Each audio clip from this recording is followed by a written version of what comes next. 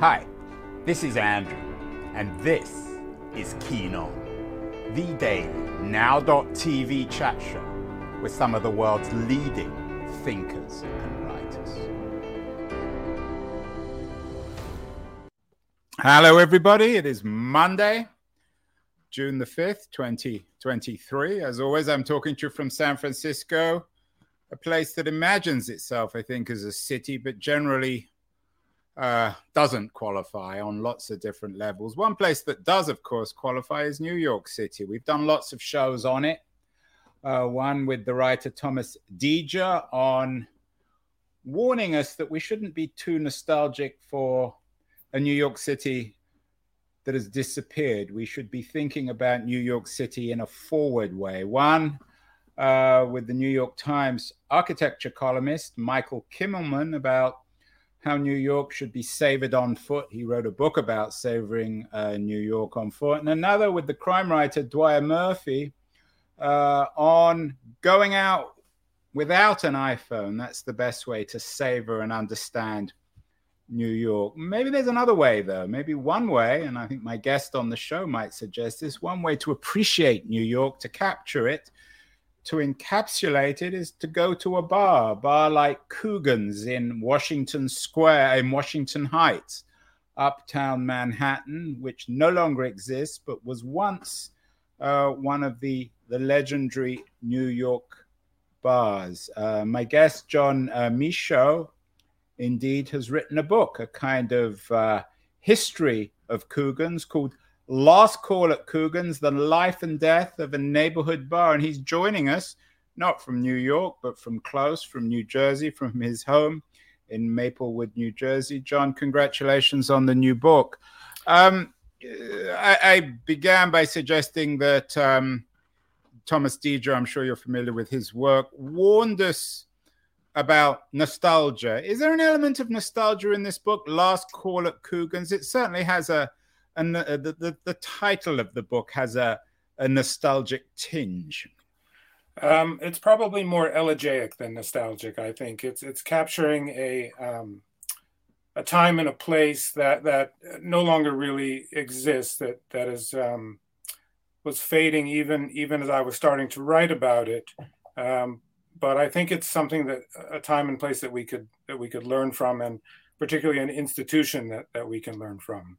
So tell me a little bit about this bar, Jon. I know that you frequented it. I personally never went. I'm not actually that familiar with Washington Heights. I'm a classic tourist in New York City. When I go, I generally go to the downtown area, particularly because my son was at NYU. What kind of place was Coogan's? Well, so first let's identify Coogan's as a neighborhood bar, which is different from many other kinds of bars. It wasn't a dive bar, it wasn't a sports bar, it wasn't a hotel bar. It was very much a neighborhood bar. But it didn't begin as a neighborhood bar. It was opened with the express intention of serving the nearby Columbia Presbyterian Hospital. And it was only after a few years of doing that a new ownership group came in and decided that what they really wanted to do was serve the community. And not just serve the hospital. Of course, many of the people in the community worked in the hospital, but that refocus from an institutional cafeteria to a neighborhood bar transformed Coogan's into something else. Washington Heights, of course, is in northern Manhattan. A lot of people who come to New York don't get up there unless they go to see the Cloisters, which is the branch of the Met Museum that's up there. But it's long been a neighborhood of immigrants. It's long been a multi-ethnic, multiracial, majority immigrant neighborhood. And Coogan's, founded by a bunch of children of Irish immigrants, embraced that diverse community and sought to serve it and sought to be a place where people could come together and bridge their differences. You begin the book in the mid or in the early 80s, Jon, with a horrible accident at the Mets at the baseball field, which resulted in the beginnings of Coogan's. Tell us about that accident and how it generated Coogan's Bar. Yeah, so there was an electrician named Joey McFadden who was paid to maintain the scoreboard at Shea Stadium. And one day, on a hot July day, he slipped and fell from the scoreboard and he broke his leg. And a year later, he sued the Mets and Rheingold Beer, which had paid for the scoreboard. And the settlement, the amount is undisclosed, but the settlement that he received actually helped fund two famous New York bars. One was McFadden's that Joey opened with his brother, Steve McFadden, down on 42nd Street, and which later became franchised and ultimately opened up a branch at the new Citi Field that the Mets opened. And the other that Joey helped fund was Coogan's up in Washington Heights. It's worth noting that both the McFaddens and indeed many of the Irish barmen in New York came from the northernmost neighborhood in Manhattan, which is called Inwood, which was the last fully Irish neighborhood in Manhattan. And they were right next to Washington Heights. And so that proximity allowed them to think that they might succeed in Washington Heights, where many other people might have second-guessed that decision. So what was so great about Coogan's? You write it represented the promise of New York incarnate, multi-ethnic, friendly, welcoming, smart. Sounds like the kind of marketing bump that that a bar might put out. But for you, this was real.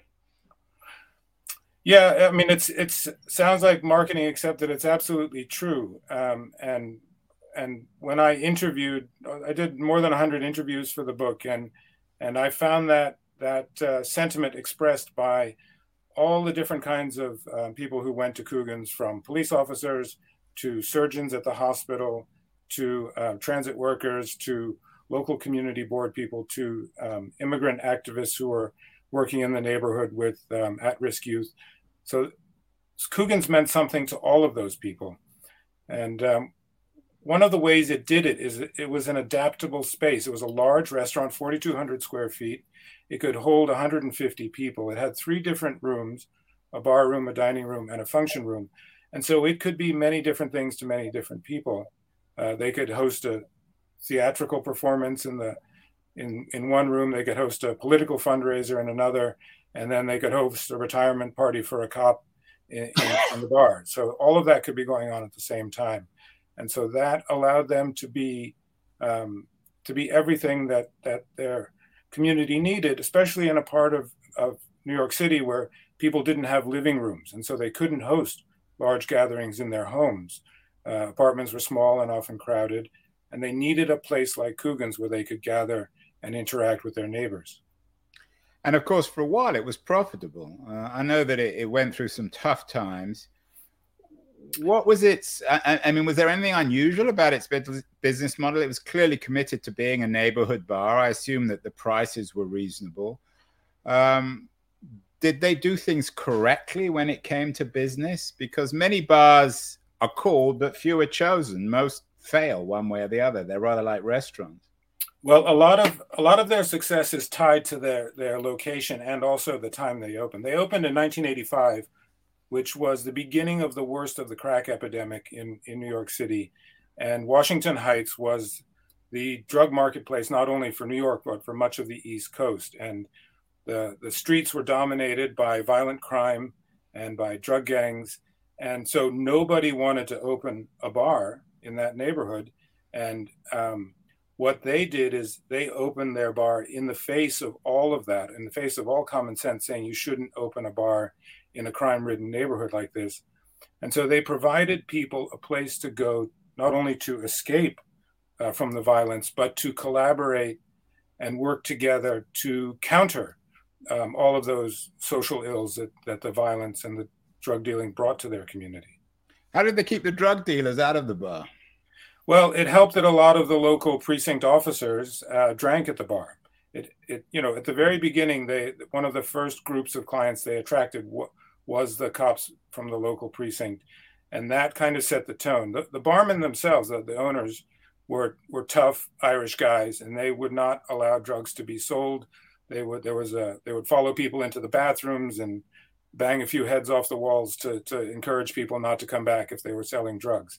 So those factors, then there was something larger, which was a sort of a communal will among the people who gathered there not to allow to have one place where drugs would not dominate their lives. And Coogan's was that place for many years. The NYPD, of course, is controversial. Not everyone loves them, both within New York and elsewhere. Did the bar have a, so to speak, a politics?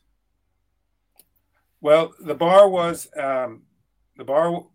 served a largely Democratic population, and the bar owners themselves were centrist but left-leaning, I would say, liberal in the old-fashioned sense of liberal. Of course, many of the police officers who drank there were more conservative in their politics, but through sheer force of personality, and also because of the service they provided, the owners of Coogan's were able to bridge that gap. They could host, as I said, an event for the cops one night, an event for the local community local community organizers that were protesting against the police the next night. It was understood that Coogan's was neutral and could cater to both of those communities. In a sense, Jon, does Coogan's offer some lessons for us in terms of how to transform the internet or the world into a public space? Lots of debate about that. We've had many shows, obviously, about the polarization of politics, the absence of conversation. What does Coogan's, or its success, its glory, there's a sad ending which we'll come to, but in terms of the life of Coogan's, what should it teach us today as we struggle to build public space and talk to one another? Well, the owners of Coogan's were deeply suspicious of the social media revolution. One of them liked to say that social media is antisocial, and they were deeply concerned. Not the first or the last to make that point, I think. No, they were deeply concerned about the durability of their business model. One of the other owners would say, why would you go out to a bar when you can, with your telephone, you can have a high definition movie on your screen. You can order food from any restaurant in the city delivered to your door. But the reason you would go out is to meet people, and to meet people that you wouldn't normally run into in your day-to-day life, and to enjoy the sense of community. How do we get people to do that? I don't know. There is clearly a hunger for it. While I was working on this book, I was also working in a public library, and I found a surprising number of connections between neighborhood bars and public libraries. And fortunately, the library where I work is very popular in the right. And I was going to ask that. You work at a library called the Milburn Free Public Library in New Jersey. Might there be an argument, Jon, in transforming libraries into bars? I think you can have the two together in the same community, serving overlapping but not identical populations. I don't think we want to be serving alcohol in the library just yet. Well, what else does a good library and a good bar have in common? Is it the space? Well, one thing they both do is that they gather the local history. Libraries often do this in a formal way. They acquire yearbooks from the high school. They keep the archives of the local newspaper or magazine. Bars do it in a more piecemeal way. They'll have pictures from events in the community's history on the walls. People can walk in and see their younger selves on the walls. And then there's also the storytelling element of bars, how lore is retained, sometimes enhanced in a bar, and passed down from one generation to another. So they're both repositories of local knowledge and lore and culture. Many people will be familiar with you. In addition to being a librarian, you're also a successful novelist. You wrote When Tito Loved Clara, a very successful novel. You also write quite often for The New Yorker. Why did you choose to tell a nonfiction story in this book? Was there a polemical element? Were you trying, or are you trying to educate people about the value of neighborhood institutions or bars, or did you think it was just too good a story to avoid, to miss?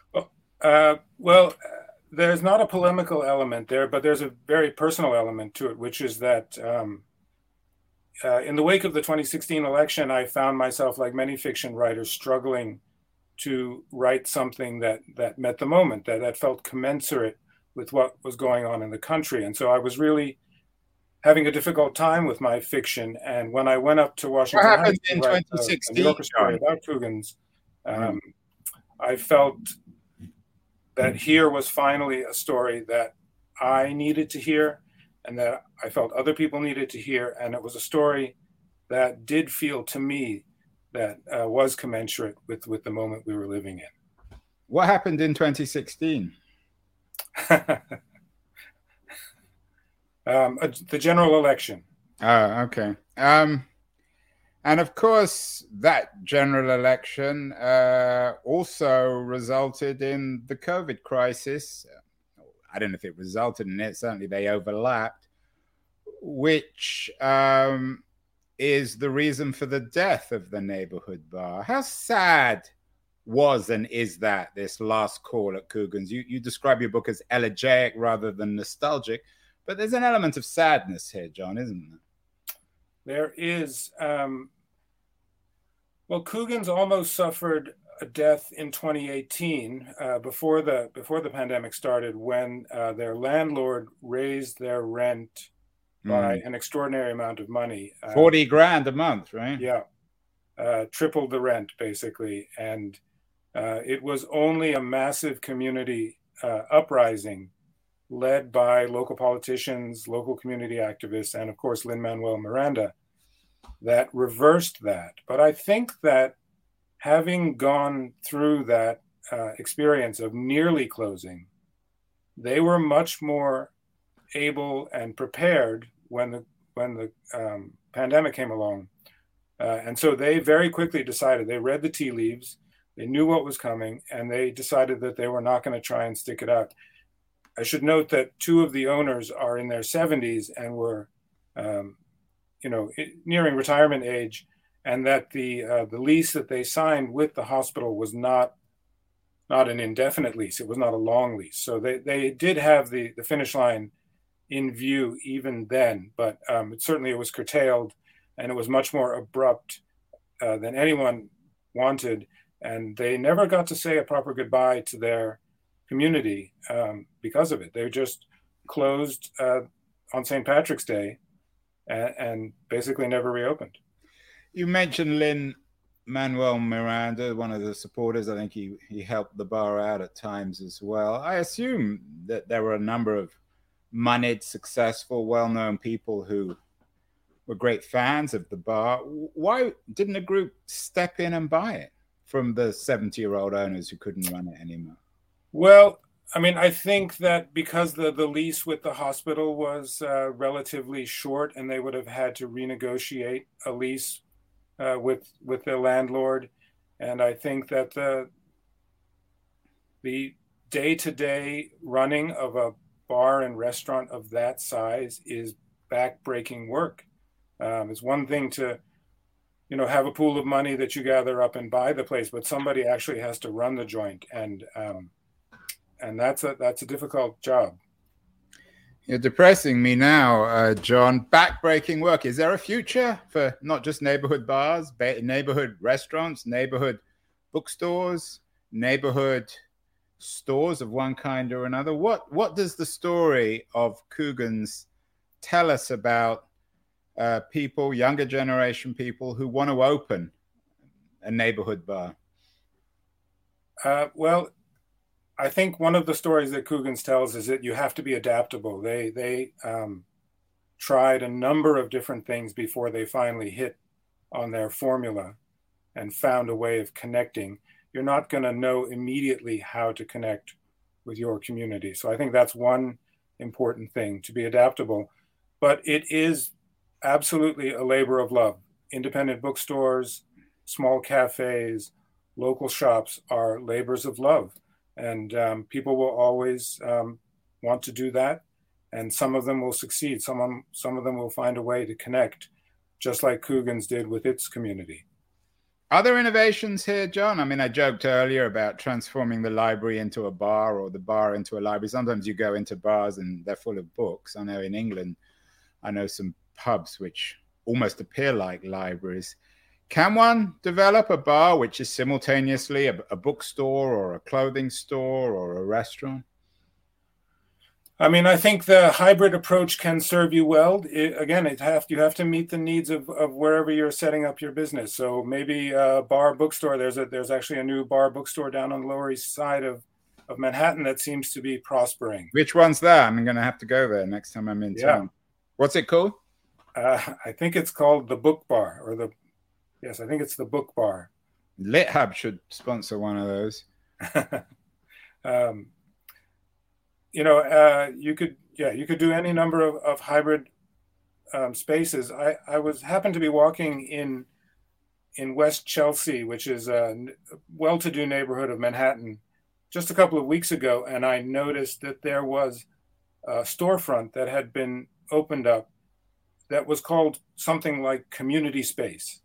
It's like a place to come and meet your neighbors, and they had a storytelling event that night, and people were going in with their kids for the storytelling event.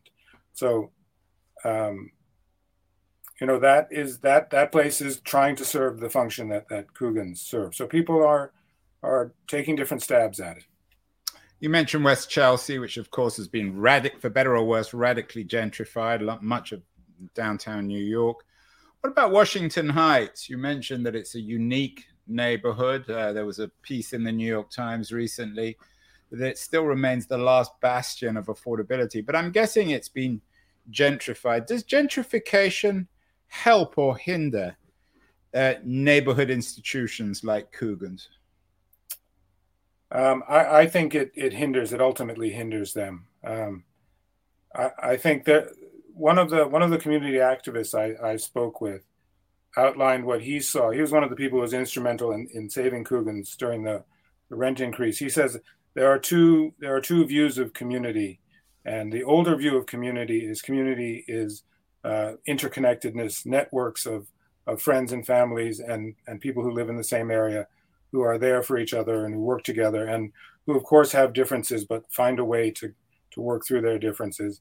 And then there's this more gentrified notion of community, which is amenity. What can my community offer me? What kind of restaurants, what kind of places can I go and spend my money? And those are two different approaches to community, and they seem to me to be very much at odds with each other. So Washington Heights is transforming. It is gentrifying. Many of the Dominican families that raise their children there are now finding that the Bronx, they're being pushed up to the Bronx, even though they come back to Washington Heights for the amenities and the community organizations that are there. They come for their barber, they come for their favorite restaurant, but they're now being forced to be removed from the neighborhood to live in the Bronx. What about food, Jon? I mean, New York is distinguished by an enormous amount of remarkable restaurants. New Yorkers know their food as well as anyone in the world. Are the margins good enough on food that bars could become, in the UK, they're called gastropubs, although it's an ugly word. But could Coogan's have survived had they transformed themselves into more of a boutique style restaurant, which might have generated more cash? Well, Dave Hunt, one of the owners, liked to say that food is 90% of our problems and 10% of our profit. But oh dear. But bars make their money on alcohol. But to that point, I think you can say that Coogan's, once they found their niche, they did not continue to adapt. And so as the world adapted around them, they stuck to what had continued to work for them. And so perhaps they needed to bring in a younger partner and reinvent themselves. But I think ultimately they were unable to do that. They were doing well enough with their old formula, but all around them, new places were opening up and trying new things restaurant-wise and serving the huge cocktail menu and all of this stuff. So every time one of those places opened up, they lose a little bit of business. I mean, you can serve cocktails and still be a neighborhood bar. I mean, judging from some of the photos about that they sponsored, the Salsa Blues and Run and some of the other stuff I've looked at, it seems like very beer heavy. There seems to be a fashion in Lower Manhattan now for wine bars. Can one have a wine bar that's also a neighborhood bar, or by definition, does it need to be driven by beer? It would have to be a very special wine bar. Beer is just the common man's drink, you know. I think you got to have a good selection of beers to be a neighborhood bar. And finally, Jon, I know, again, I'm not as familiar with the bar scene in the United States, but in the UK, you've had this winner-take-all economy where the large corporations own all the pubs and increasingly independent bars are being squeezed out. Was this also part of the sadness of Coogan's, that now you need to be owned by a conglomerate if you're going to succeed? It is absolutely the case in the United States, in the bar business here, that there is the same consolidation and, I would say, homogenization that's happening across the corporate world in all of our entertainment and cultural activities. Same thing's happening with bars. You really made me miserable, Jon. I don't even now have a bar to go and drown my sorrows, do I? If you look hard enough, there's still a few good ones out there. There's a great one in the Bronx called An Beil Bocht.